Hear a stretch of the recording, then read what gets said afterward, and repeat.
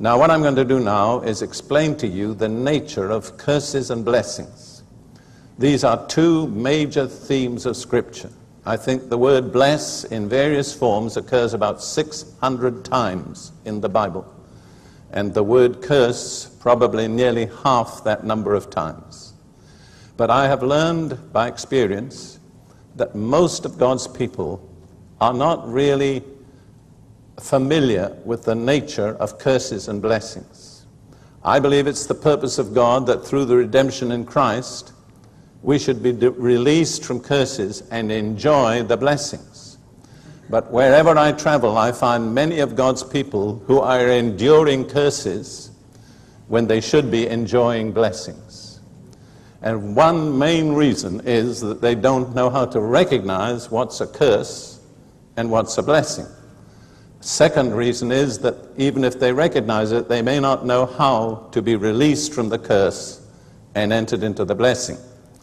So let me begin by offering you a simple definition of blessings and curses. Both of them are vehicles of supernatural power. It's very important to understand we're not dealing with something that's purely natural. It goes beyond the natural.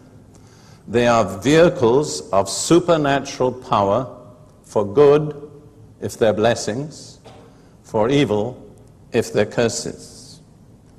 And one characteristic feature of them is that very frequently they'll continue on from generation to generation, often until somebody knows how to cut them off if they're curses. The result of that is that many people, and some of you are here tonight, are enduring in your life consequences of things that may have taken place many generations ago. And you have to trace your problem to its source and take the appropriate action in order to be released. Now, the vehicles of blessings and curses are usually words.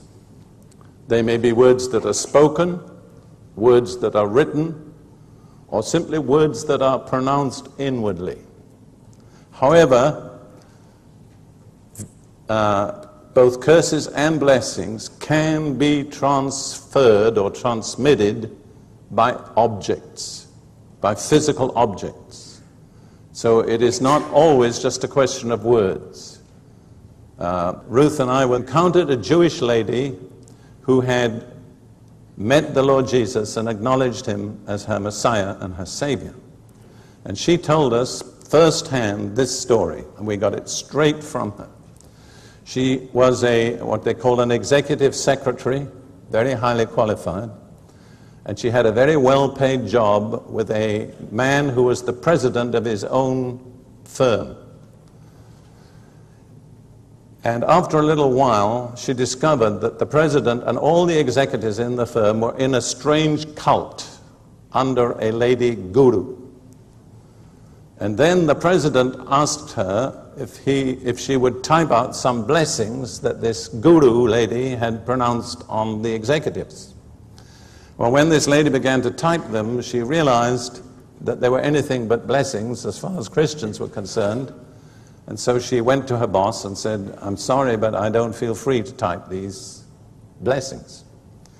The boss was gracious. He said, "I'm sorry, if I'd known it was against your conscience, I wouldn't have asked you to do it." That was the end of that. Now we have to supply something by inference. But I am sure that the lady guru heard about this secretary that wouldn't type her blessings. And who knows what she did? She may have prayed, or she may have pronounced a curse. But from that source, it really wouldn't make much difference which it was. Within a few weeks, this lady secretary, I'll call her Miriam, it wasn't her name, Miriam's fingers began to go stiff and curl up and set, and in a short while they were extremely painful and she couldn't bend them. And she said, "You wouldn't believe the pain." She had to sleep in a separate bed from her husband because any time her husband turned over and the bed shook, the pain was unendurable in her fingers. She went to a specialist who x-rayed them and said it rheumatoid arthritis. And she was, in a sense, a crippled person. Well, another lady, a charismatic lady, had received these 3 cassettes of mine and felt that this lady Miriam ought to hear them. I don't think Miriam was really very excited about them. She was a rather sophisticated lady, and I think thought of curses was something remote, medieval in her eyes. Anyhow, this other lady prevailed, so they sat and listened to the 3 cassettes. And at the end of the 3rd cassette, I lead people in a prayer by which they release themselves from any curse over their lives. At the point where the prayer began, the cassette jammed. It wouldn't go forward, it wouldn't go back, and it wouldn't eject. That is not purely natural. So Miriam said, well, then I can't say the prayer. But this indefatigable lady said, oh no, I have the prayer typed out. I'll bring that. So she persuaded Miriam, I think rather against her own judgment, to read this prayer. Now you could read the prayer, I would say, in 3 minutes. It wouldn't take as much as that. So Miriam just dutifully read the prayer. And in between the time she began reading the prayer and the time she finished, her fingers and her hands were totally released. There was no trace of arthritis. She went back to the doctor. He confirmed medically the healing. Now what I want to emphasize is this. She was not praying for healing. It wasn't in her mind. She was simply releasing herself from a curse. But when the curse was broken, there was no more reason for sickness, you see? Another example of the invisible barrier. All right, now I want to deal out of Scripture with the forms that blessings and curses take.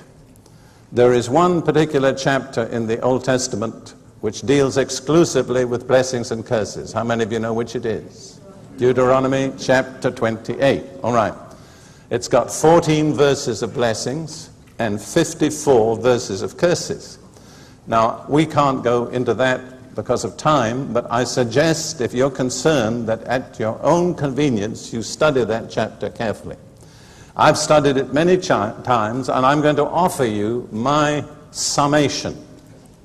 But please exercise your own judgment as to whether you think this is accurate or not. Here is my summation of the main blessings and the main curses. As a matter of fact, really, they're exactly opposite to one another. So here are 7 blessings.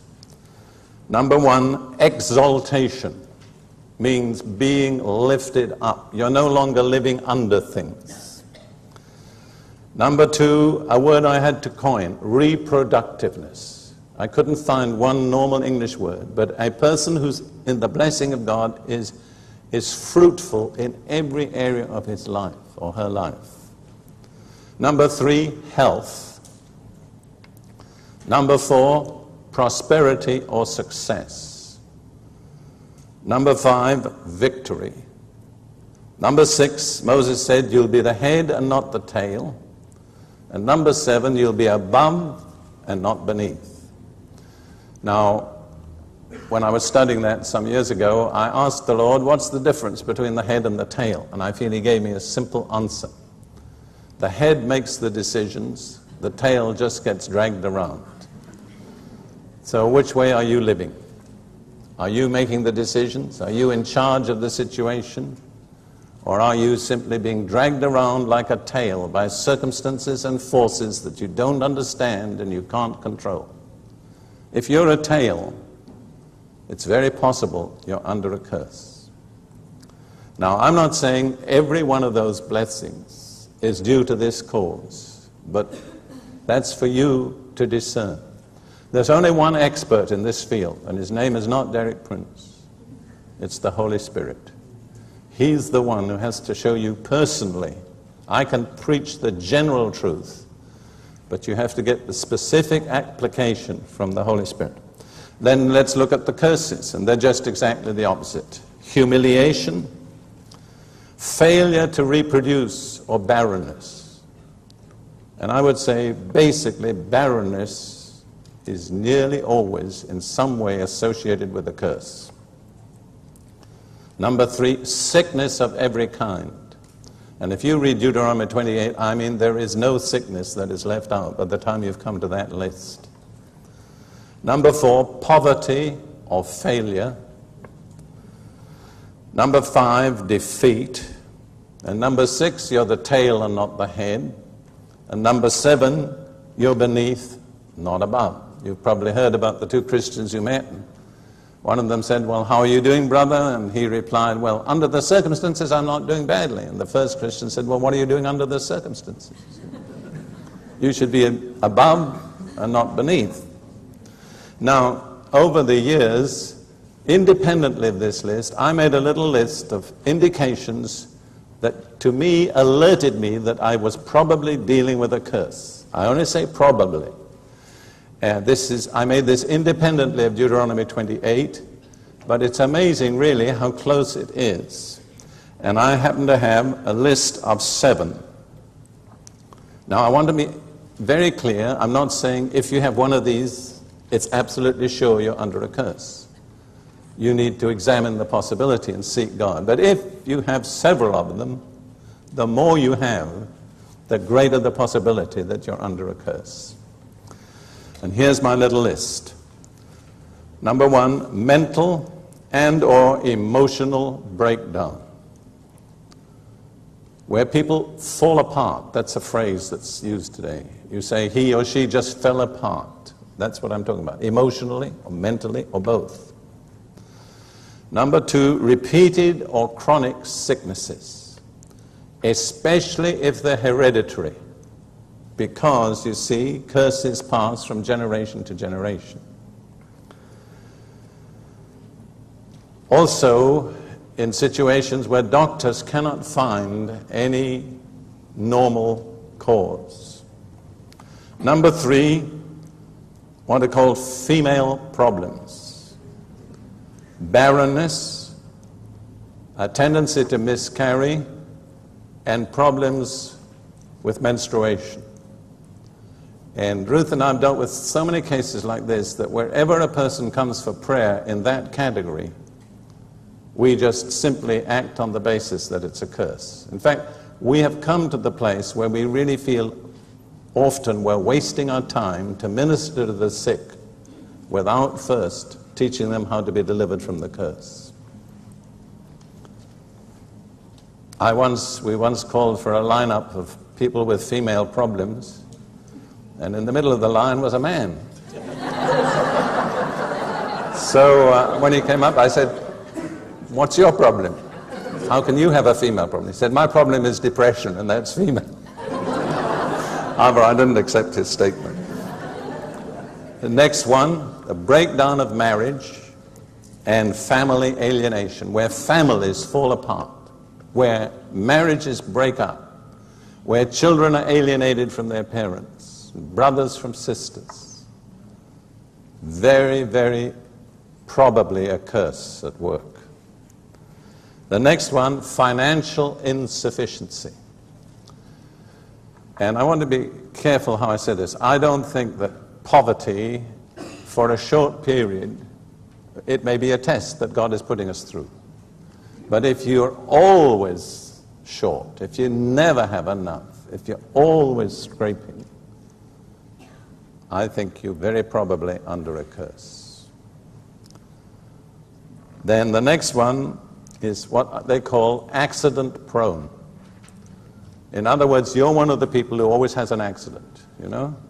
Now this is kind of objective because insurance companies will check on you and they'll give you a higher premium if they classify you as accident prone. I mean, that's not natural to be the person who always breaks your ankle when you step off the curb, or your wife always slams the car door on your finger, or whatever it may be. Or it's always your eye that a little bug flies into. I mean, it's not natural if it's always going on. And then finally, in a family, a history of suicides or unnatural deaths, if there is a frequency of those things in a family. You could say a curse is like a long, evil arm from the past, and you don't know how far back. And it's stretched out, and every time you're just about to succeed or get to where you want to be, this evil arm trips you up. And you have to get up and start again. And you get so far, you're tripped up again. And that really becomes the story of your life. And you'd be surprised how many people have told me stories like that. And so many times they said, well, the same thing happened to my father or my grandfather. In other words, it seems to run in our family. Or another simple picture is a dark shadow from the past over your life, shutting out the sunlight of God's blessing. And you can see other people walking in the sunlight, and you know it's there and real. But somehow the sun very seldom seems to shine fully on you. Let's go to Deuteronomy 28 for what I would call the primary causes, both of blessings and curses. And fortunately, they're very simple. The first two verses of Deuteronomy 28 says this: "Now it shall come to pass, if you diligently obey the voice of the Lord your God, to observe carefully all his commandments which I command you today, that the Lord your God will set you high above all nations of the earth. And all these blessings shall come upon you and overtake you, because you obey the voice of the Lord your God." Now that's a translation which I think is followed by most modern translations. But the old King James used to say, if you will listen diligently to the voice of the Lord your God. And in Hebrew, that phrase is formed by repeating the word listen. If you will listen, listening, that's emphatic, to the voice of the Lord your God, and do what he says. So very, very simply, the primary cause of all blessings is listening to God's voice and doing what he says. Now, the primary cause of all curses is exactly the opposite. In verse 15 of the same chapter, "But it shall come to pass, if you do not obey the voice of the Lord your God, to observe carefully all his commandments and his statutes which I command you today, that all these curses will come upon you and overtake you." So what's the cause of curses? Not listening to God's voice, not doing what he says. So there, basically, you have the two root problems, or the two root causes. The cause of blessing, listening to God's voice, doing what he says. The cause of curses, not listening to God's voice, not doing what he says. So we're going to deal first of all now with curses that proceed from God himself. And there is one supreme cause, which is stated in Exodus chapter 20, verses 3 through 5. Exodus 20, verses 3 through 5. This is the first part of the Ten Commandments. And let me say before we read, the greatest and most common cause of curses in people's lives is breaking the first two commandments. In fact, I'm inclined to believe you cannot break those commandments without coming under a curse. Now let me read those words. "You shall have no other gods before me." But the Hebrew means just as much beside me. It's not a question of having the Lord as the main God and other gods as well. Because he says, "I am the Lord, and beside me there is no other God." So you must not acknowledge any other God except the true God. And the second is what we would call idolatry. "You shall not make for yourself any carved image or any likeness of anything that is in heaven above, or that is in the earth beneath, or that is in the water under the earth. You shall not bow down to them nor serve them. For I, the Lord your God, am a jealous God, visiting the iniquity of the fathers on the children to the third and fourth generation of those who hate me." Notice that's a specific feature of a curse. It goes on for at least 3 and probably 4 generations. But whenever you go to a source other than the true God for things which you are free only to seek from the true God, whatever source you go to, you are actually making your God. So if you go to a fortune teller for information about the future, which God has said you shall not receive through that channel, through that fortune teller, you're making the power behind that fortune teller your God. If you play with the Ouija board, if you get involved in all sorts of occult experiences or cults that deny the truth of the Bible, in all those things, you are making a God who is not the true God. So it's very important to say this. The curses pronounced for the breaking of the first two commandments cover every form of occult. Now in Deuteronomy chapter 27, verses 15 through 26, we have 12 curses pronounced. And when Israel went into the promised land, they had to pronounce all these curses upon themselves. If they disobeyed the law, they automatically came under these curses. They couldn't get into the promised land without. And I think it's very much the same in a way when we come into a relationship with God. If we're obedient, we come under the blessings. But if we're disobedient, we're in real danger of coming under the curses. Now, I'll just give you my little summation of the things on which the curses are pronounced in Deuteronomy 27, verses 15 and following. Number one, once again, idolatry, false gods. That's always the top of the list. Number two, disrespect for parents. And this is repeated in the New Testament, Ephesians 6. Honor your father and mother, which is the first commandment with promise, that it may be well with you and you may live long on the earth. My personal conviction is any person who does not honor his parents never will have it well with them. Never. And I can think of scores of examples of people. That doesn't mean you can't get saved and speak in tongues and go to heaven when you die. But there'll be something missing in the quality of your life until you adjust your relationship with your parents. That doesn't mean you have to agree with your parents or do everything that they say, but you have to respect them. I think of another young man I dealt with. He had a very bad relationship with his father.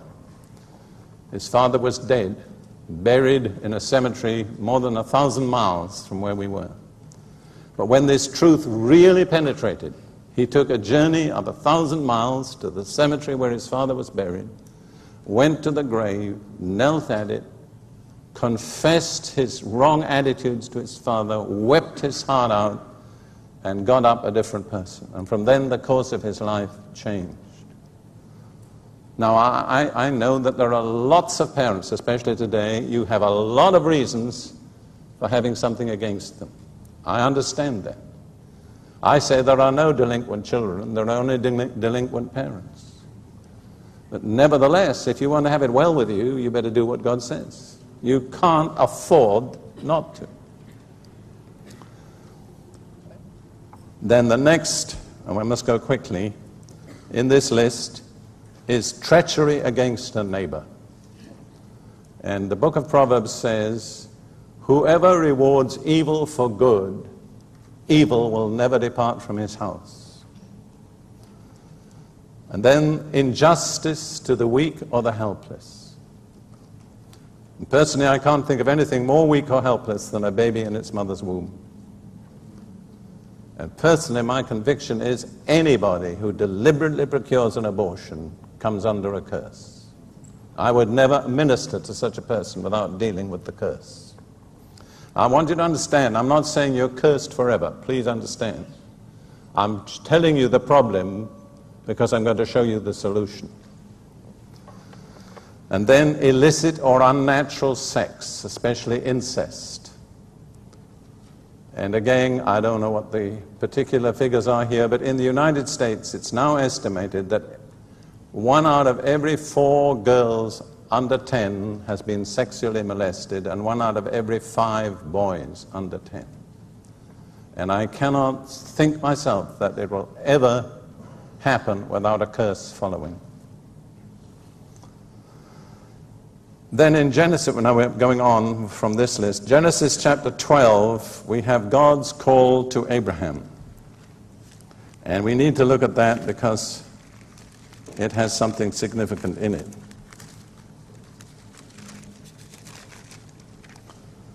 God calls Abraham out and promises various things. And in verse 3, this is the end of the call.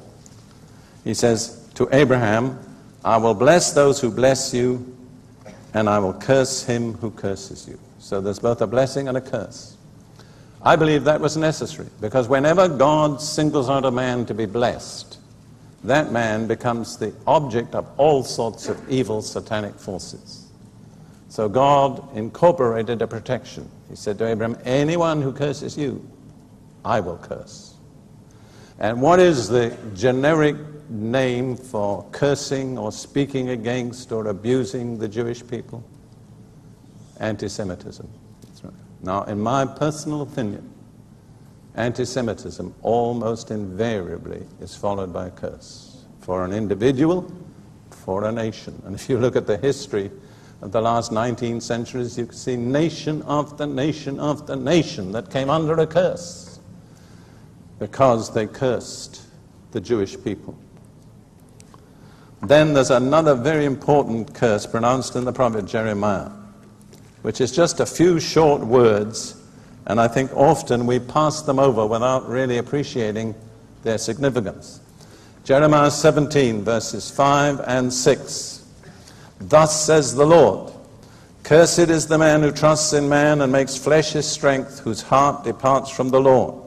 For he shall be like a shrub in the desert, and shall not see when good comes, but shall inhabit the parched places in the wilderness, in a salt land which is not inhabited.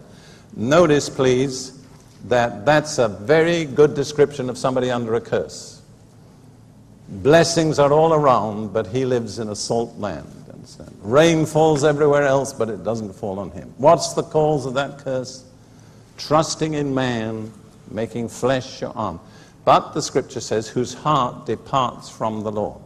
In other words, here is a man who's known the supernatural grace and blessing of God, and then turned back to relying on his own efforts, turned his back on God's grace. And that brings a curse. In Zechariah 5, verses 1 through 4, Zechariah had a vision of a flying scroll, and there was a curse on each side of the scroll. One was on a curse on anyone who steals, and the other was on anyone who commits perjury. And in the vision, this scroll would go into a person's house, take up lodging there, and the whole house would disintegrate. See, that's the nature of a curse. It doesn't just affect the particular area, but it has a kind of corrosive effect all around it. And then in Malachi 3, I think we have to look at this. Malachi 3, verses 8 through 10. Will a man rob God? Yet you have robbed me. But you say, in what way have we robbed you? In tithes and offerings. You are cursed with a curse, for you have robbed me, even this whole nation. Bring all the tithes into the storehouse, that there may be food in my house, and prove me now in this, says the Lord of hosts, if I will not open for you the windows of heaven, and pour you out such a blessing that there will not be room enough to receive it. Now, I'm not teaching that all Christians ought to pay tithes, because as I understand the New Testament, it's not law, it's grace. But I would suggest to you that grace should make us more generous than law. We're told we have a better covenant established on better promises. Do you think on that basis we could offer less than the Israelites? But I'll say this one thing. Stinginess toward God brings a curse. It is very poor economy to be stingy with God. And I tell Christians everywhere, when the offering comes round, God does not need your tips. And another specific source of curses is men who speak on behalf of God as God's mouthpiece. And there are many examples of this in the Bible. We'll only look at just a few. The first is found in Joshua chapter 6 and verse 26. After Israel had captured and destroyed Jericho, Joshua, the leader of God's people and God's mouthpiece, pronounced a curse on anybody who would subsequently rebuild a city on that site. In Joshua 6:26, then Joshua charged them at that time, saying, "Cursed be the man before the Lord, who rises up and builds this city Jericho. He shall lay its foundation with his firstborn, and with his youngest he shall set up its gates." That's a very specific curse, not a general curse, but the form that the curse would take would be that the person who rebuilt Jericho, it would cost him the lives of two of his sons. Now, I'm sure most of the Israelites forgot that curse. It just receded into history. But about 500 years later, in the reign of Ahab, king of Israel, a man did just that thing on which Joshua had pronounced a curse. And this is recorded in 1 Kings chapter 16. In the reign of Ahab, 1 Kings 16, and the last verse of the chapter, verse 34, in his days, that's the days of Ahab, Hiel of Bethel built Jericho. He laid its foundation with Abiram, his firstborn, and with his youngest son, Segub, he set up its gates, according to the word of the Lord which he had spoken through Joshua the son of Nun. The marginal translation says, at the cost of the life of his son. And most modern translations follow that.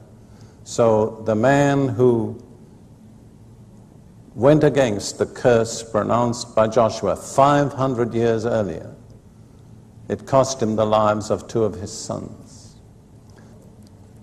Now I want to go on to other sources of curses. And the next one is very important and very little understood by contemporary Christians. I call it persons with relational authority. That is, persons who have authority because of a relationship. Now, authority is a very unpopular concept in many places, parts of the world today, but the fact remains it's still real. Authority is not created by man, it proceeds from God. And there are many different relationships in which a person has authority. Now, you may or may not like it, but a husband has authority over his wife in certain contexts. Parents have authority over their children. Teachers have authority over their pupils. Pastors have authority over their congregations, just to take a few examples. Now, because of the authority relationship, words spoken by those persons to those under their authority have special supernatural power, whether they're blessings or whether they're curses. And if you look at the Bible, you'll find that second to the blessing of God, the most important blessing that any person could ever have in his life was the blessing of his father or her father. That's still true today. I say to any of you whose fathers are alive, do everything in your power, everything you can to obtain the blessing of your father and your mother, but primarily your father. It makes a lot of difference. When I was saved, I'm afraid I had a bad attitude toward my parents. I thought, they're not saved, I'm saved, they don't understand, I do understand. I praise God, he rebuked me for it. And he showed me that I could not expect his blessing if I didn't honor my parents. And before they died, I had shown them the honor that was appropriate. I don't believe otherwise I could have ever enjoyed the blessing of God in my life and ministry. Now let's consider a few other possible examples. And most of these are constructed out of situations that I have actually dealt with, but I've kind of changed a little so that I don't expose the identity of people. Let's take a father. This is perhaps the commonest of all. A father has 3 sons. The first is the firstborn. Of course, he's always welcome. The third, the youngest, is brilliant. But the middle one is neither firstborn nor brilliant. And he has a lot of the same characteristics that his father has. Have you ever noticed when people are bad, and they're bad in the way that we're bad, we like to take it out on them rather than ourselves? Have you ever noticed that? Parents, if you pick on one of your children, it's probably the one that's most like you, if you knew it. What you're objecting to is what's in you that you don't like. Anyhow, so the father says to this second son, you'll never succeed. You'll always be a failure. You'll never make it. What's that? It's a curse. And I've dealt with many men in their 40s and 50s who were still struggling against words spoken by a father before they were teenagers. Or, let's say the father has a daughter, 15. Like some young ladies of 15, she has acne. And the father has to drive her to school every day. And every day she's up there in the bedroom putting things on her pimples. And so she's late. And so the father gets exasperated. And one day he says, you'll never get rid of those pimples. You'll have pimples for the rest of your life. 15 years later, she's a married woman with children of her own, and she is still struggling with her acne. Why?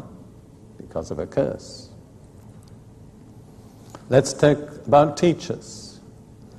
A teacher has a pupil who can't spell. Maybe he's got what they call dyslexia. You know, you put the letters the wrong way around. You're silly. You're stupid. You just don't try hard. You'll never succeed. Now, I know teachers shouldn't talk like that, but sometimes they do. And what's the result? A child, a boy or a girl, that never can make it in life. Ruth and I have a friend, a teacher said to her when she was a teenager, you're shallow. She's now, I think, in her 60s, or at least in her late 50s. And we discovered that all her life, she's been struggling against that statement, you're shallow.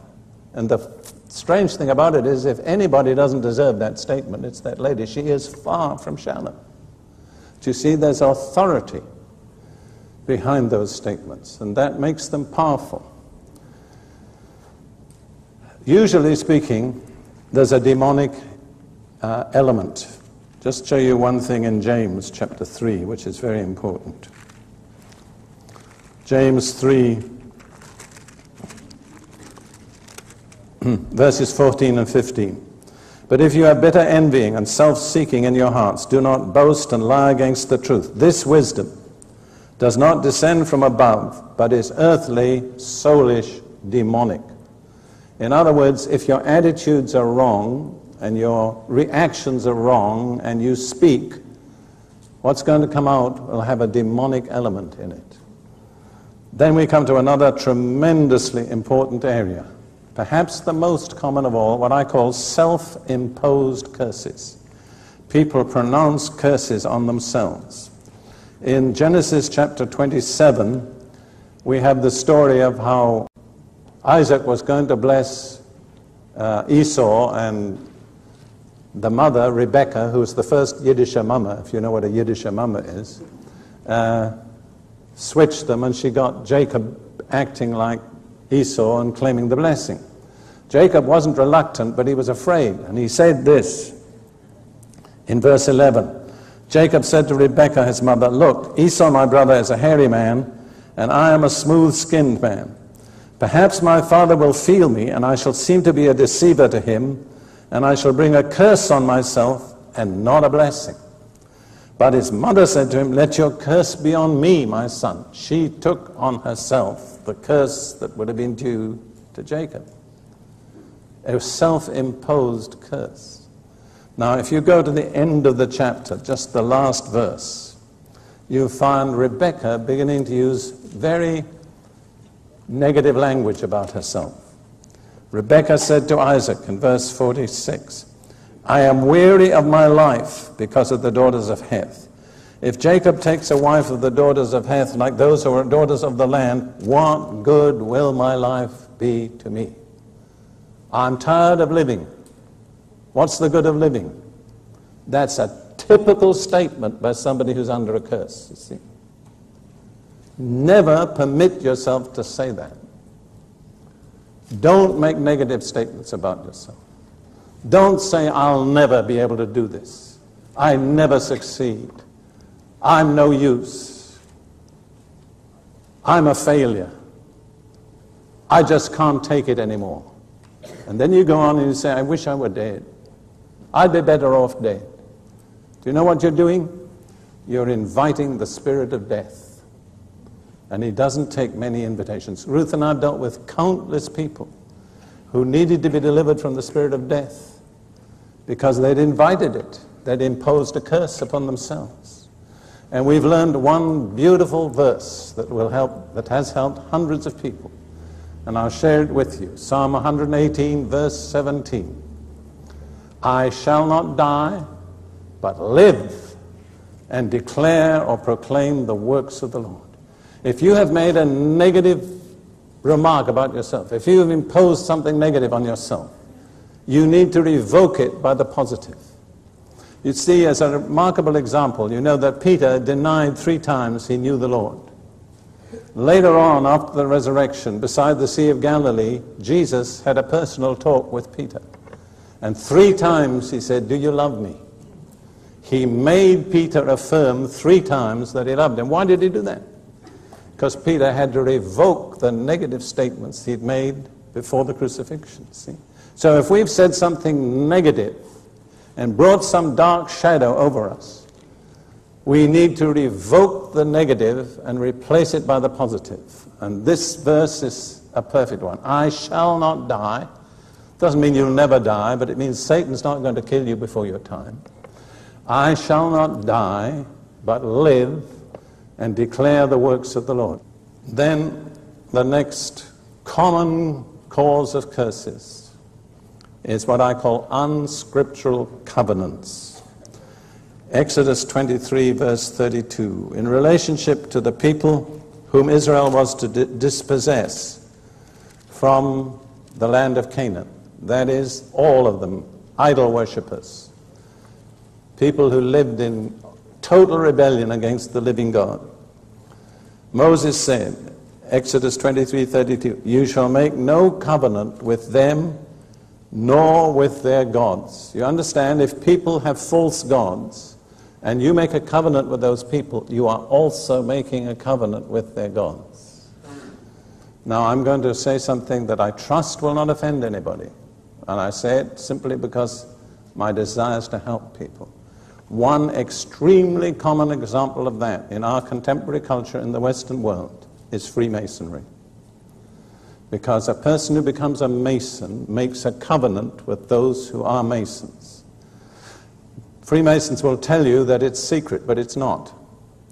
In the 1950s, a book was published in Britain by an Anglican clergyman named Hannah called Darkness Visible, which sets out all the main rites and ceremonies of Freemasonry, and no Mason has ever challenged that book in more than 30 years. When you become a Mason, you have to pronounce a curse on yourself if you disclose the secrets of the Masons. And it includes things like having your tongue cut out, your right arm cut off and thrown over your left shoulder, and your body being exposed in a tight place where the tides rise and fall twice in every 24 hours.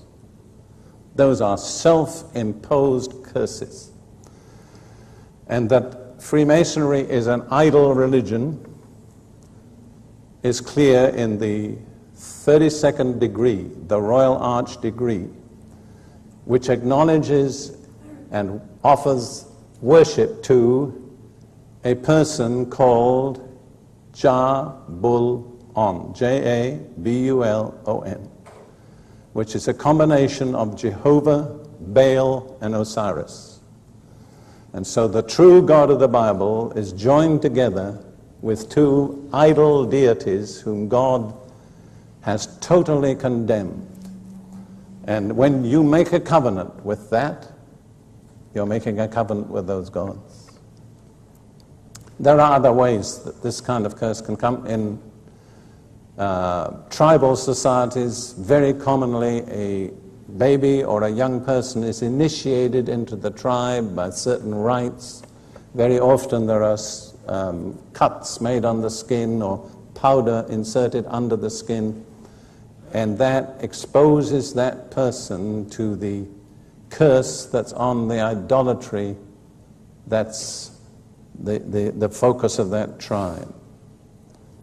And then there are curses pronounced by servants of Satan. in an African Christian church, two elders fell out with one another. And this may seem strange to you, but it's quite common in Africa. The one elder went to the witch doctor to get him to put a curse on the other elder, okay? And when he did that, the witch doctor was very happy to oblige because it was a Christian, see? And this is what he did. He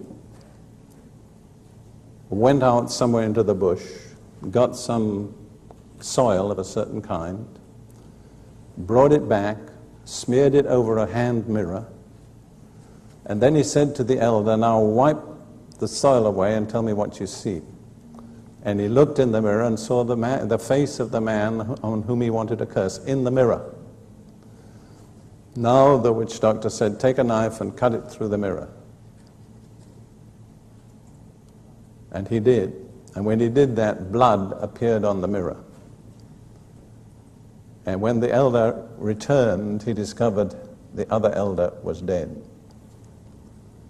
What would you call that, see? You couldn't call it murder. Can you understand why the Bible prohibits witchcraft?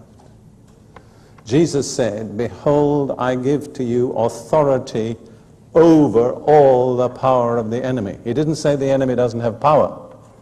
He says, "I'll give you authority over that power." That's the realistic approach. Yeah, just one interesting example, because this is something that's unfamiliar to many Westerners. In the conflict between David and Goliath, when David went out with his sling and no armor, Goliath was angry and insulted, and this is what happened. 1 Samuel 17:43.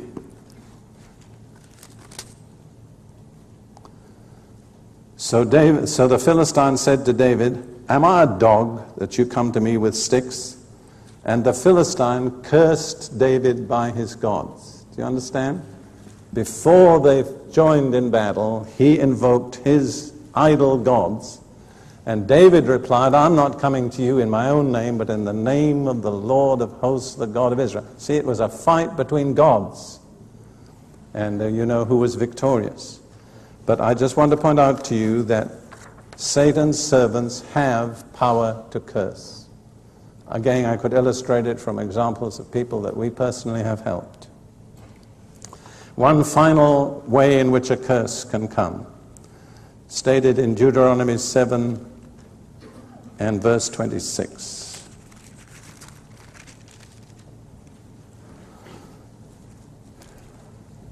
The previous verse says about the inhabitants of Canaan, "You shall burn the carved images of their gods. You shall not covet the silver or gold that is on it." And then it says, verse 26, "Nor shall you bring an abomination into your house, lest you be doomed to destruction like it, but you shall utterly detest it and utterly abhor it, for it is an accursed thing." So when you bring anything that's associated with idolatry or the occult into your house, you're opening the way for a curse to come into your home. Again, this is something we deal with frequently. I tell people, and after such a service as this, if you believe you've needed deliverance from a curse, you better go home and check what you've got in your home. Check if there's anything there that advertises any other God but the Lord Jesus Christ. My personal principle is I don't want anything in my home that dishonors Jesus Christ. Because, let me give one quick example. We often have cases where parents tell us that the children don't sleep well at night. They're restless, they cry, they're frightened. Now, one common reason for that is that somewhere in that house is something which gives Satan right of access. You need to go through your house from top to bottom, clean out anything that's associated with the occult, any kind of superstitious thing. If you have horseshoes to ward off ill luck, that's superstition. It doesn't ward off ill luck, it opens the door for Satan. All right, now we come to the really important climax, which is how to be released from a curse. And I want to give you some simple instructions. When you've met the conditions, all right? But resisting is sometimes an ongoing process. It's like if there's a strong wind blowing, you have to keep the door shut, see? If you open the door, the wind will come in.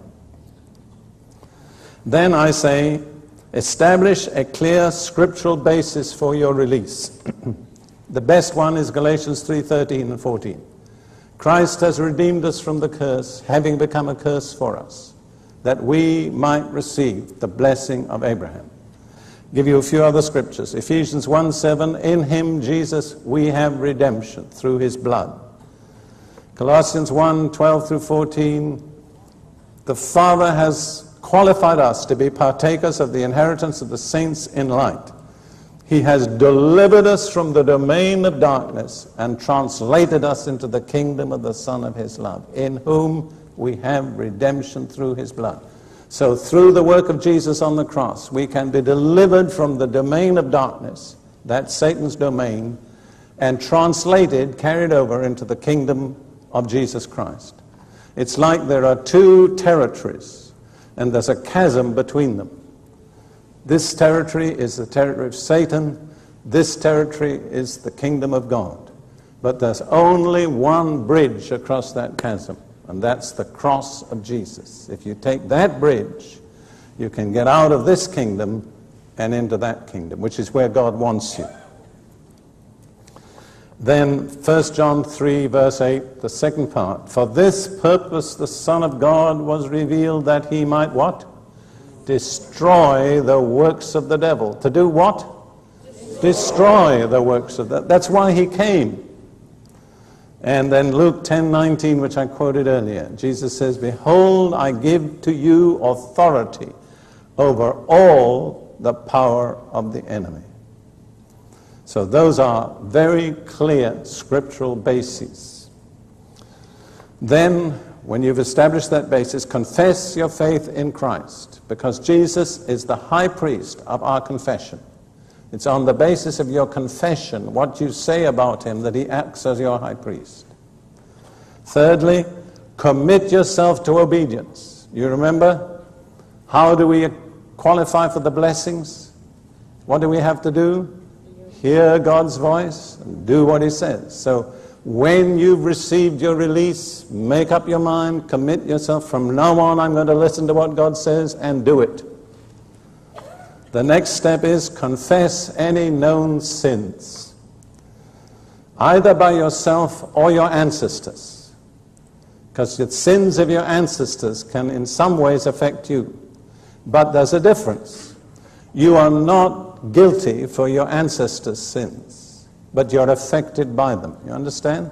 You are responsible for your own sins. But in order to be fully clear, if you know that your ancestors were idol worshippers, or Christian Scientists, or Mormons, or let's not go too long into this, but something that's totally unscriptural, be released from it. Then you need to forgive all other persons. Jesus said, when you stand praying, if you have anything against anyone, what did he say to do? Forgive. That's right. Anything against anyone. That leaves out nothing and no one. Unforgiveness in your heart is a barrier to the answer to your prayers. Now, forgiving is not an emotion, it's a decision. I tell people it's tearing up the IOU. Then you must renounce all contact with the occult. Okay? By yourself or by your ancestors.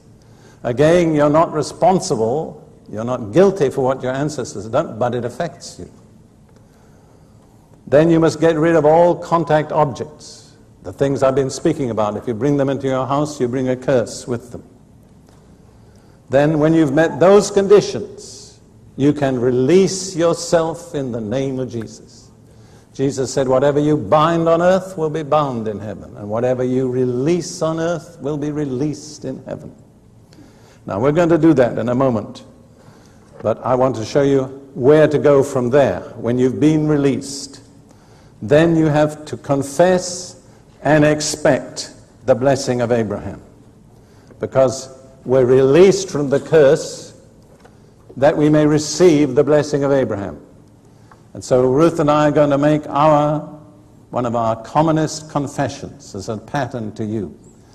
Through the sacrifice of Jesus on the cross, we have passed out from under the curse and entered into the blessing of Abraham, whom God blessed in all things. How many things? All. Do you want that blessing? Yes. God has provided it for you. We'll probably do that again. Thank you, sweetheart.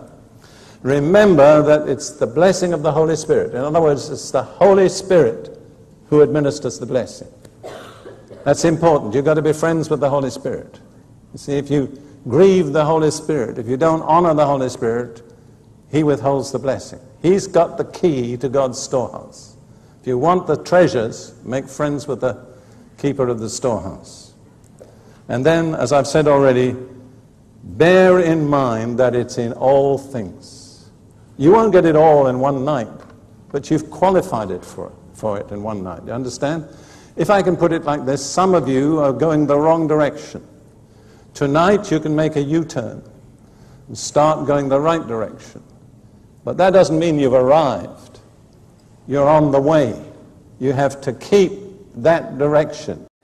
You have to keep hearing and doing what God says if you want to continue in the blessing of Abraham. And you have to keep making the right confession.